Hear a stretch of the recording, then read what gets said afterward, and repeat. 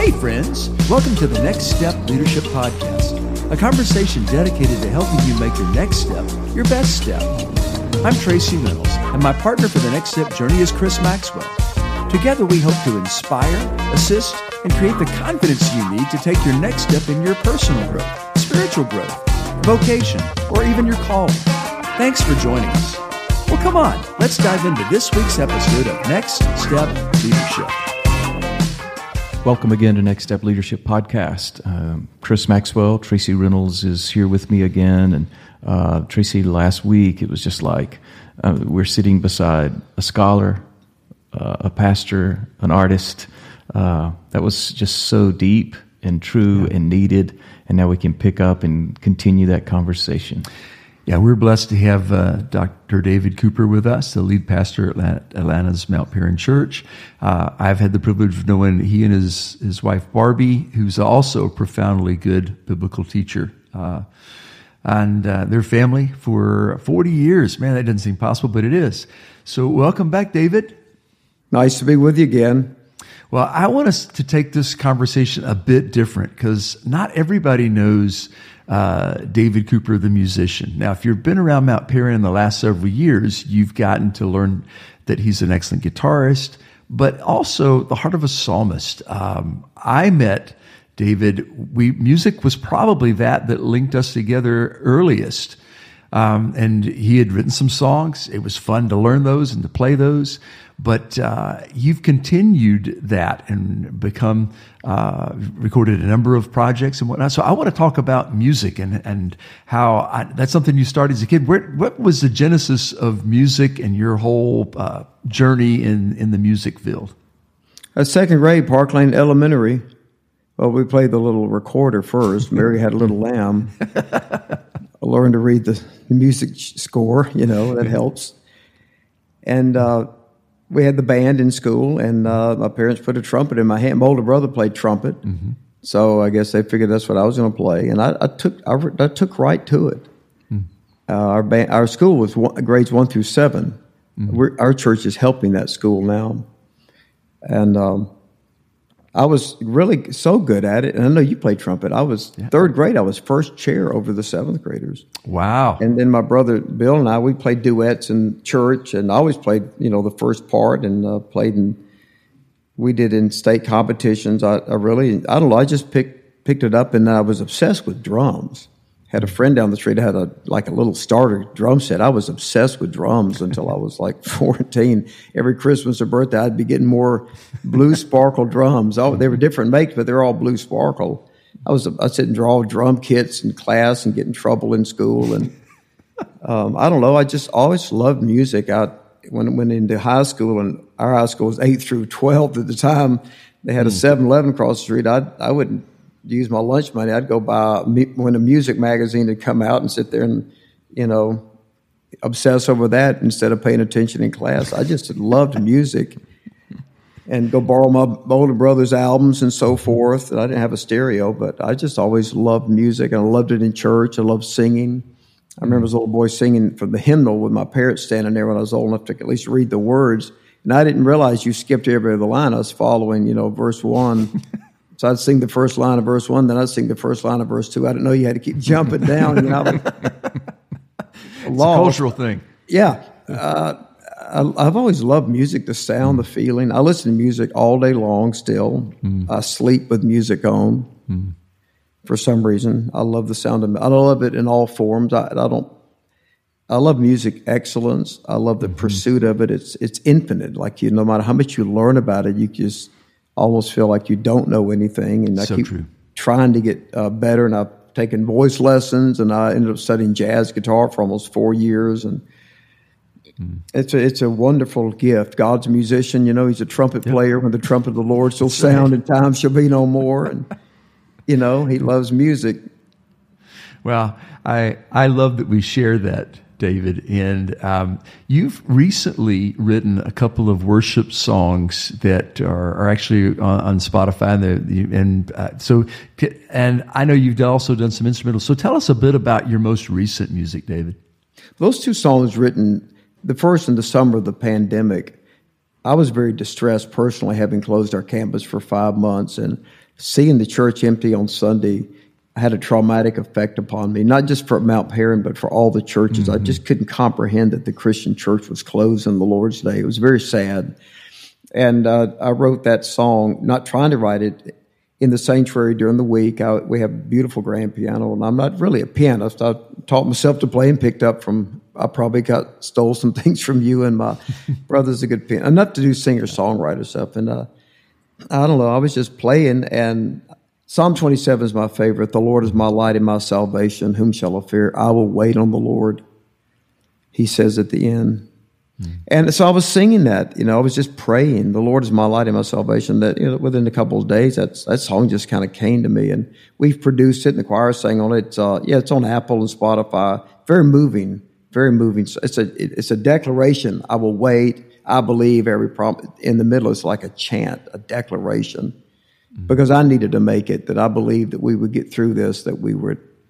If you told me you could close a mega church and survive, I would have never dreamed that was possible. And we all saw the goodness of God and the faithfulness of God for us. Wow. We did.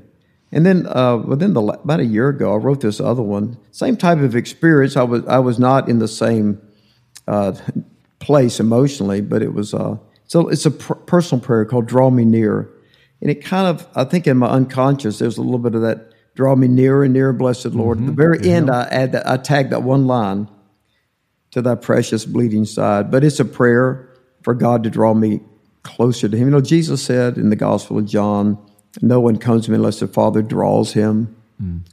So I pray for God to draw me nearer to him. David, one of the things as being one of your keyboard players at a local church, playing at the end of sermons or maybe leading worship, there were a lot of times, back in that day, we had church on Sunday morning, and then we also had church at Sunday night. And the Lord blessed our Sunday night service. There were a lot of people that came from other churches. Yes. Just, I think, a hunger for the open time of worship and the Word of God. And we kind of threw the clock out the window and just really had a sweet time of fellowship. But I'll never forget, as I've listened to you talk last week and then again this week, the centrality of Jesus at the heart of that. I don't have to close my eyes. I can hear either you playing or me playing for you. I'd rather have Jesus. I'd rather have Jesus. The simplicity of that. And here we are, some almost 40 years later, that's still the central theme that God has placed in your heart is I'd rather have Jesus in it. And even the songs that you've written all the way back to, Lord, I'm just going to trust you, Yes. That is a beautiful song. I'd rather have Jesus. And then the one that I sang all the time and people would always want me to sing, It's My Desire. It's My Desire. Yep. I only heard that performed by Donnie McGuire at Lee College one time. And this is crazy, but that song stuck in my head. I've never even seen the music score of it. And not only if I do it right, it just always stuck in my mind. I can still play it on the piano. And that's another one. It's my desire to live for him. Mm-hmm. Right. Well, it obviously is your desire to live for him. And, decades later to see that you're still faithful to that is inspiring. So music and musical expression, you also play guitar, and it doesn't have to have lyrics, does it, David, to glorify God?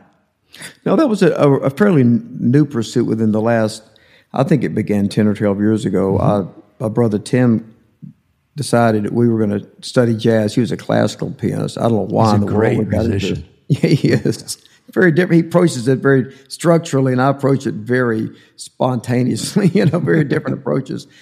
So that was an arduous task. I'm not sure that anybody could ever become a jazz guitarist, but nonetheless, I spent almost 4 years. But and then Doyle Dykes has become a good friend of mine in the last several years. And the first time I heard him play How Great Thou Art here at Mount Paran, I told Barbie going home from church, I said, if I could ever just play one instrumental on a guitar. And that's what got me into that. And I took about 10 years developing the art of solo guitar, which is like, sometimes they call it chord melody, but it's playing a guitar more classically, and I've studied that. or you're playing the song, just like you'd play an instrumental piano. You're having the chord underneath in the melody on the top, and I've learned to interpret the songs and arrange them. I've studied a lot about that, and I've got Christmas on guitar. I just did Beatles on guitar, a one-man band. I've got several and hymns on guitar all of those are online as well. And that was the most difficult musical quest of my life, was to become a solo guitarist. That is the most difficult thing to do on an instrument. And I did spend a little over a year taking voice lessons several years back, and that helped me. And it was some other good singers I've been able to sing with, to become a much better expressive singer. Music's a great thing. It's like anything. You can have talent for it, and everybody has talent for something, whether it's mathematics or athletics, whatever it is. But talent, it has to be tested. You have to go the extra mile and study and learn to get better at anything, including preaching. I know we got a lot of ministers. No matter what it is, the talent is not enough to get us there. We have to have rigorous training to even get a little bit better. That's really good. I love your passion to learn, and that then the dedication to follow that up with the rigor. That's a great word. The discipline to do that. And I think when I think about a lifelong learner, I think you emulate that, David, and that inspires me, because I buy that. I've drunk that Kool-Aid as well. And I know you do. It's stimulating. It's encouraging to do that. Tell us about that. We're going to geek up a little bit here, Chris. Sorry about that. But when you're playing with other musicians, describe that dynamic of give and take, and talk about learning and being able to follow somebody kind of instinctively. I bet you know where Tim is going to go, your brother, when he plays keyboards. You probably almost know where he's going at the conclusion of a phrase, or whether he's going to repeat this. Talk about that dynamic some. I love playing in a band. I love the chemistry, and my musical preference is rock and roll. I love the energy and the passion, because that's more of the way I'm wired. I love the spontaneity within the structure. And then I love being a part of the group as well, the whole. And you bring up an interesting point. You're a very different musician than, say, my brother Tim and others I've been very fortunate to play with great musicians, far better than me. But that's an interesting point, because they're different. Like my brother Tim is, whatever he's doing, I just have to get behind it. He does not care what I'm doing. It's my job to keep up with him. And he's not, what I'm doing, he's going to do his own thing. So some of the musicians are more flexible than others. And I've got other friends that I perform with, they're more dominant, So it's either you do your thing and they'll compliment you, or when they do theirs, other people can blend in a little more holistically. I know you and Lindsay did a lot of duets together, and we're great and learned to play together. And I think, like in a worship service, that's one of the secrets of Mount Paran, is Mark Blankenship is still with me. Yeah. And music and the messages for me is the same thing. So it's much easier for him, and you did the same thing I think for the music minister of a church to have a pastor that's musical is easier for the music or the worship director, because some churches are all cut and dry. The music's over, boom, it just ends like a dry break, And I kind of like keep the music going the whole time. So I think it's, the word symphony is in the New Testament. In 1 Corinthians 1:10, he said, I appeal to all of you that you agree with one another, so that you may be perfectly united in mind and thought. The word agreement is the Greek word symphono, for symphony.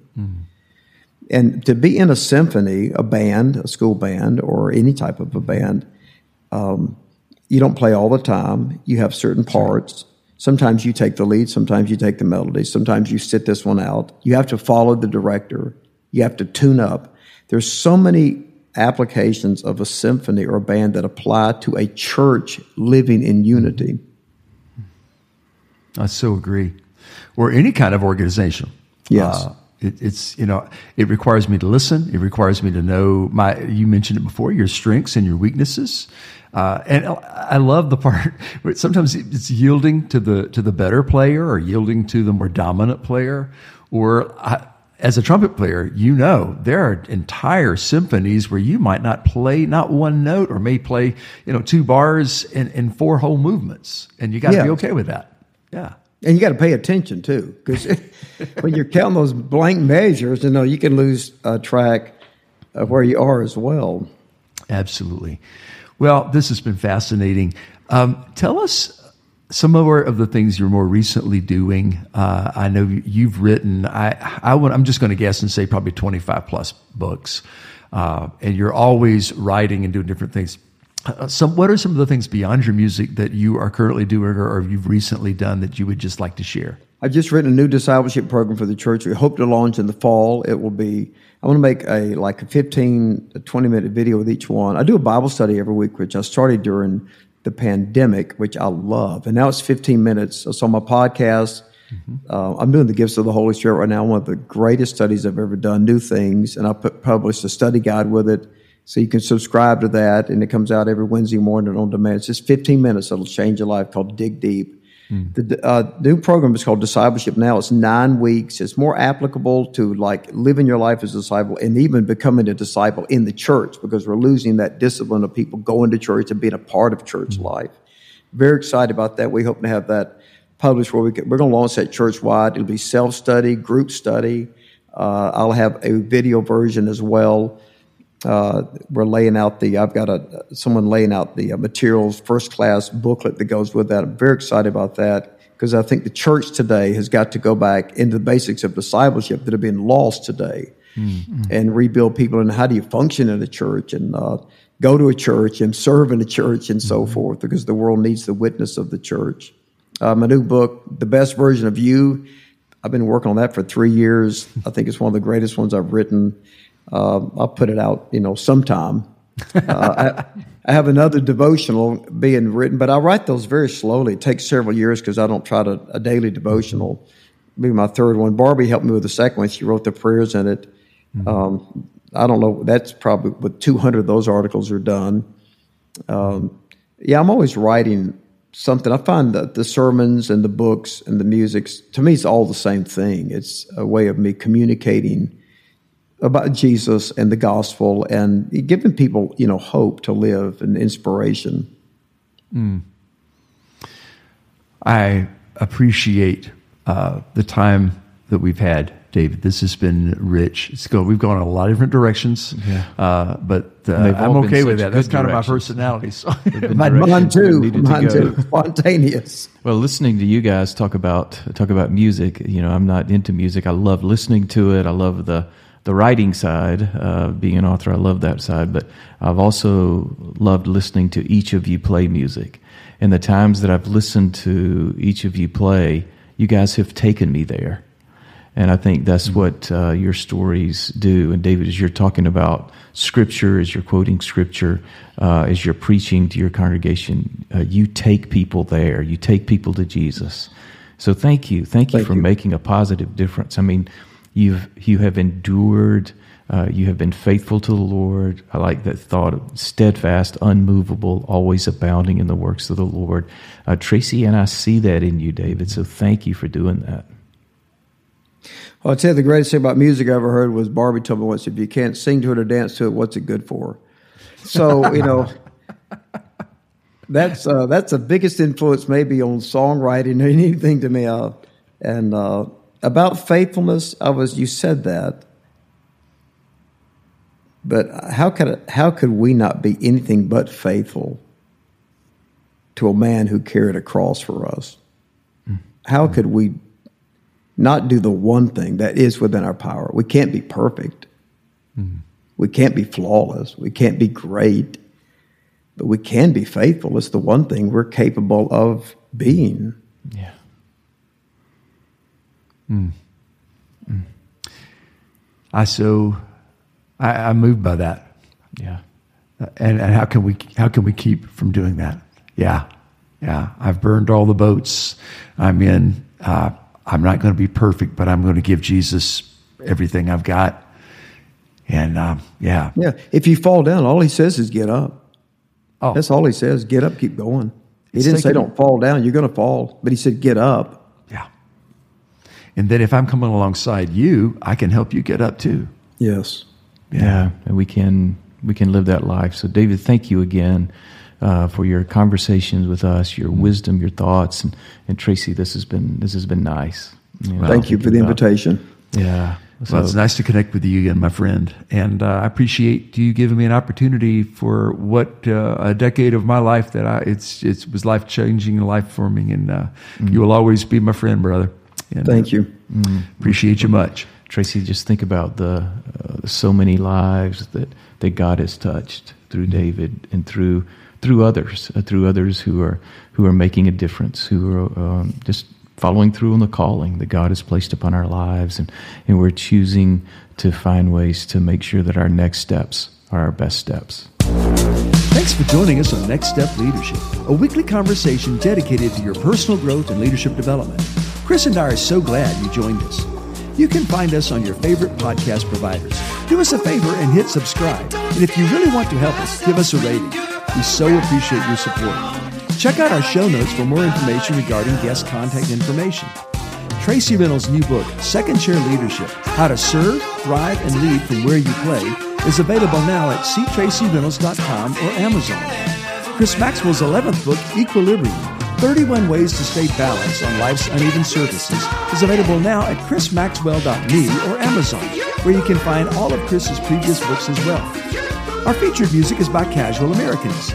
You can find their musical releases at casualamericans.com or your favorite music supplier. We release Next Step Leadership each Thursday, so join us again next week on the Next Step Journey, a conversation dedicated to helping you make your next step your best step. Things fill my head,